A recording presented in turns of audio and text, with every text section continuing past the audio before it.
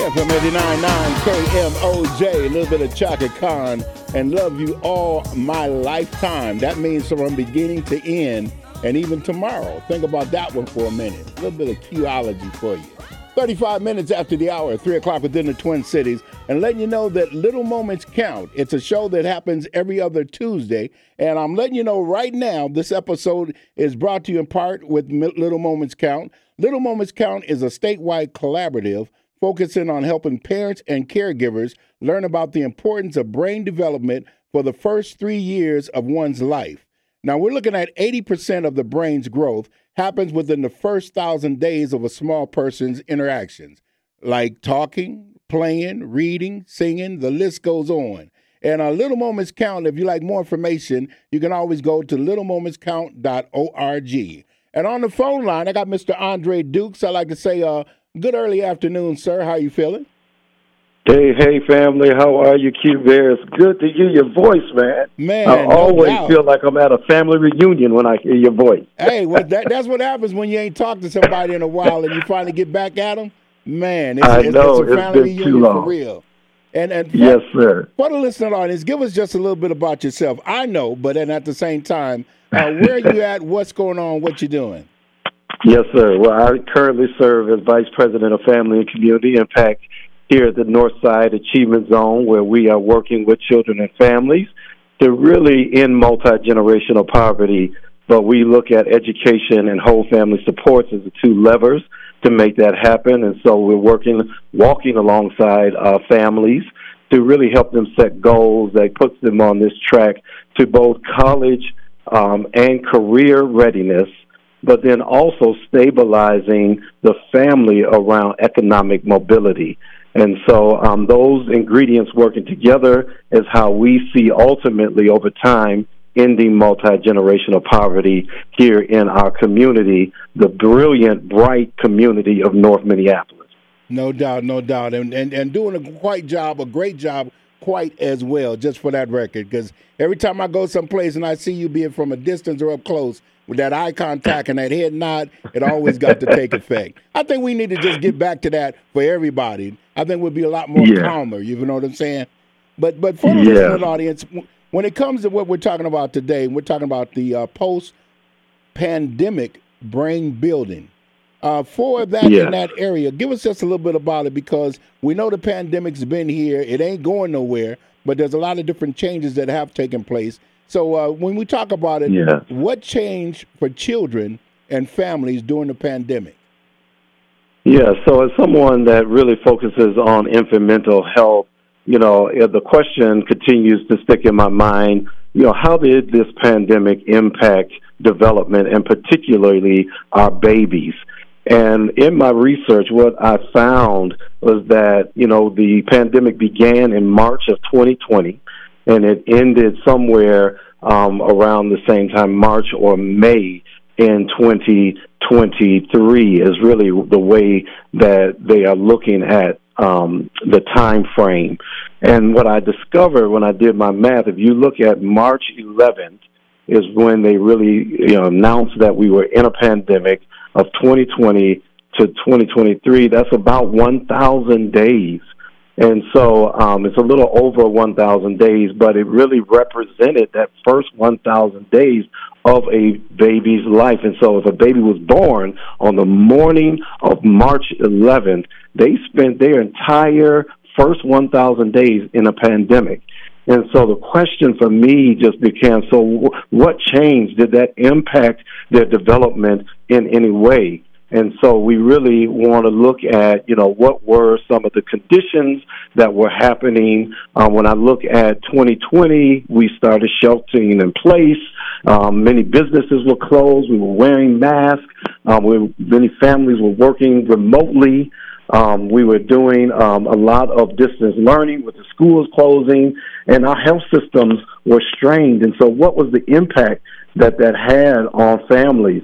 When I look at 2021, families started to adapt, and we started expanding the use of technology and really seeing that as an innovation, which I'll talk about a little bit later. But then, doing social distancing, getting vaccinations, making sure things were sanitized. Like our world was really changing right before our very eyes. And by the time we got to 2022, it was all about the year of the hybrid. People were working hybrid schedules, and some people were online, some people were in person. But just how that impacted families in general, and then how in turn did that impact families' ability to impact the trajectory of child development over time. And so what we know change for families in general is really around fewer social interactions outside the homes, closing child care centers, fewer slots in child care being available, resources being limited, a lot of the workforce of child care were leaving the workforce, and so a lot of them were parents themselves choosing to keep their babies at home. Families were relying on secondary caregivers and technology to kind of help with the interactions and the caregiving of their children. But then we also know that there was a lot of stress this time, stress for the parents, stress for, extended family members, and that in turn had a direct impact on children and their development as well. But, families were figuring it out. They were finding ways to still spend time with their children, still have play dates, even if it was, virtually. But all of those things were important in terms of the development of the children. It just looked differently as it relates to the environment that came from the pandemic and all of the things that we had to do to keep ourselves safe as a community, but still provide quality interactions for our children related to their development. Now, when we're talking about, child development and talking about those first 1,000, days, and starting it out, but then now we're looking at all the different things that have came about. We talk about George Floyd, we talk about all the different lineup of racisms, we talk about a whole lot of different things, and we're talking about families and having to adjust. What would you say to someone that's out there that's going through it? Because sometimes some of us don't know that we're going through it. What would you say to them? Absolutely. I think one of the things that really started to emerge in the pandemic is this idea of wellness and the fact that, many of us were having mental health issues. And mental health is a spectrum. And so, we have higher levels of stress and we deal with stress differently.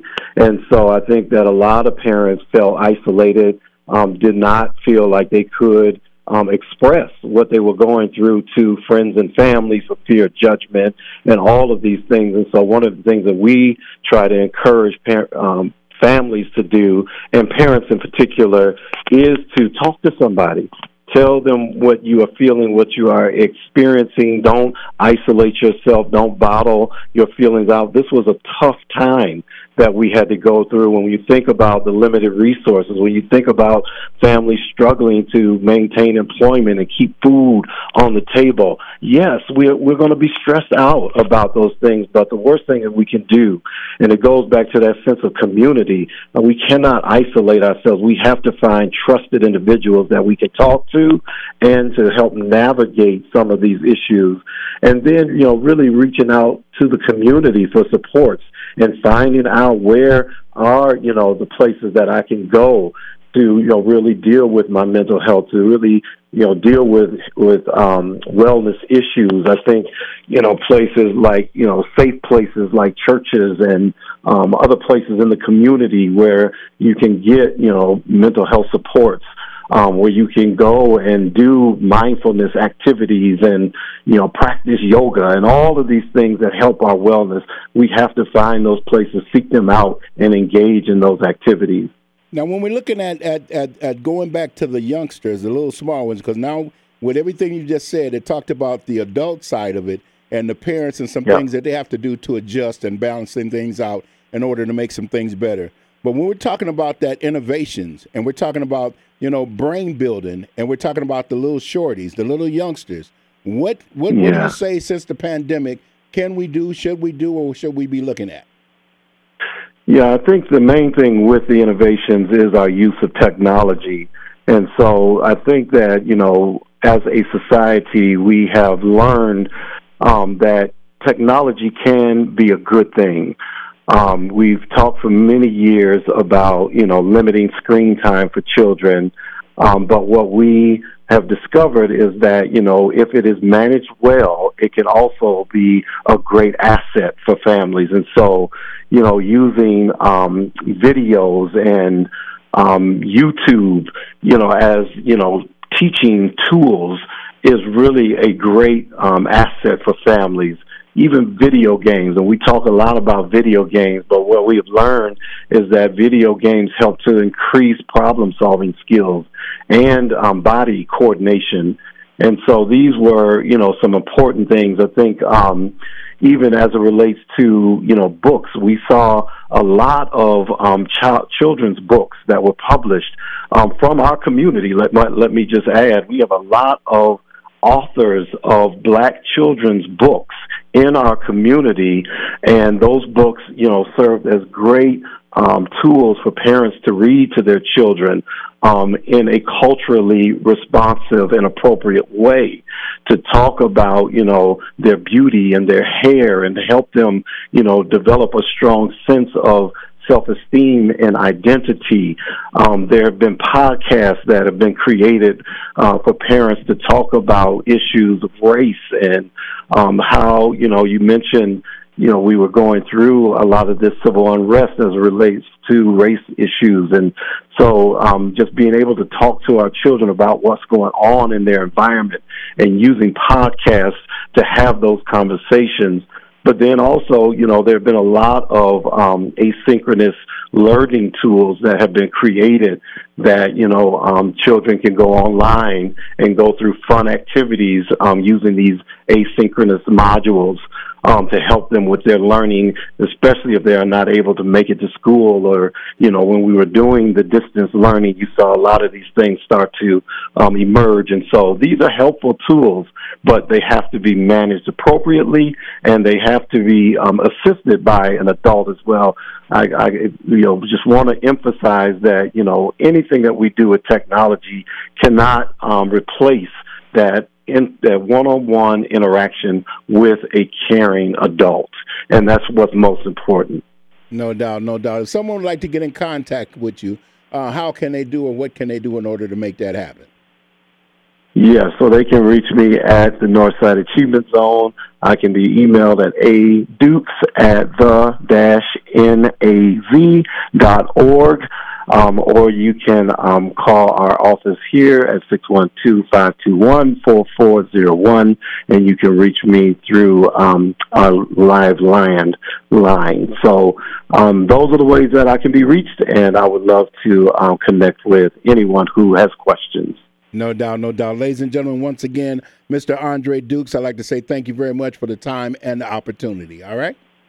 Thank you, Q. Good to hear from you, sir. Yes, sir. Yes, Have a sir. good day. No doubt. And ladies and gentlemen, if you like more information, all you got to do is lock in at littlemomentscount.org/podcast if you like to see it and you like to get a copy of it as well. And then even beyond that, Little Moments Count, you can check it out on the website at littlemomentscount.org. It's FM 89.9 KMOJ, no doubt about it. Walter Q. Bear Banks Jr.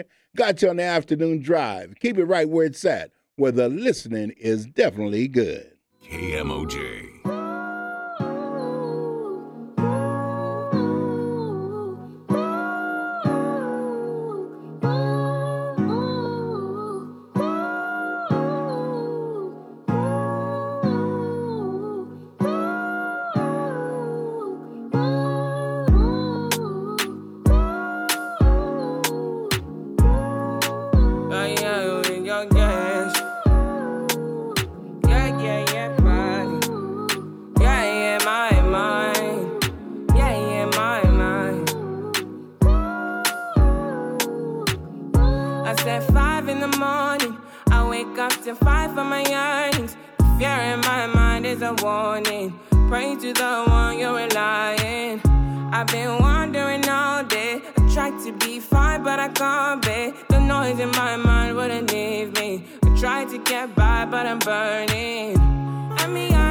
My mind, it runs. All these thoughts of trouble me. Flooding